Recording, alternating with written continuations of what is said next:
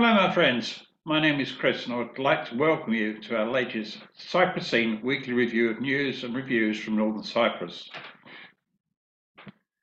As normal, we received many contributions from our contributors, and we worked hard to publish them in our online newspaper, as they were current and not hold them back for a weekend publication. Clearly, more contributions followed, but we prefer now to publish on a Wednesday to give you an early reading. So thank you for this past week's contribution, and do keep them coming so we can continue to promote the news and reviews with the world, which is so important for the Turkish Republic of Northern Cyprus. Our feature article this week was from my leisure time when I went to an archery competition where two of my fellow Lambuza Archer club members were taking part, and I'll be writing more about my new archery hobby soon.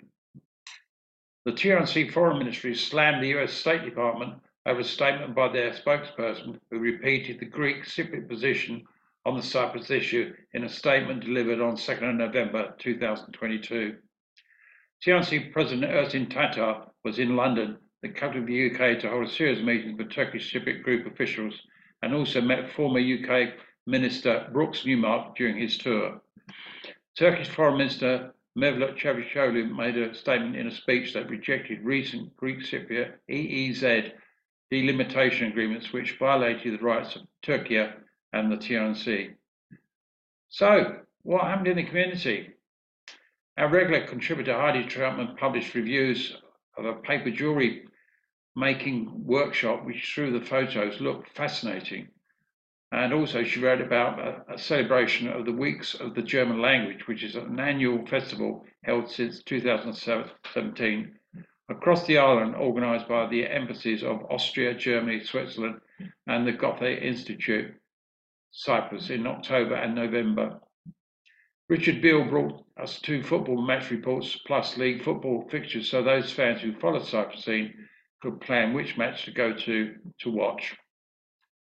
Gani Municipality published news of new events they are arranging, which included the Turkish Classical Music Ensemble concert, and their next performance will be on 21st of November at the Municipality Chamber Theatre. They also have arranged a Children's Rights Festival in Gani on 19th, 20th November 2022. Susie L. Ford of Sumarts Entertainment wrote to us about a quiz event they held at Diva Restaurant in Esentepe, and an open mic night at Hattie's Cafe in Tepe, which was enjoyed by many karaoke singers and open mic night performers, as you will see from the many photos in our website article. Thank you for my friends. That's a brief roundup of this past week with more news and reviews which arrived over this weekend, which you can read on our website. And in the meanwhile, we'll be pleased to receive your new contributions for publication during this coming week.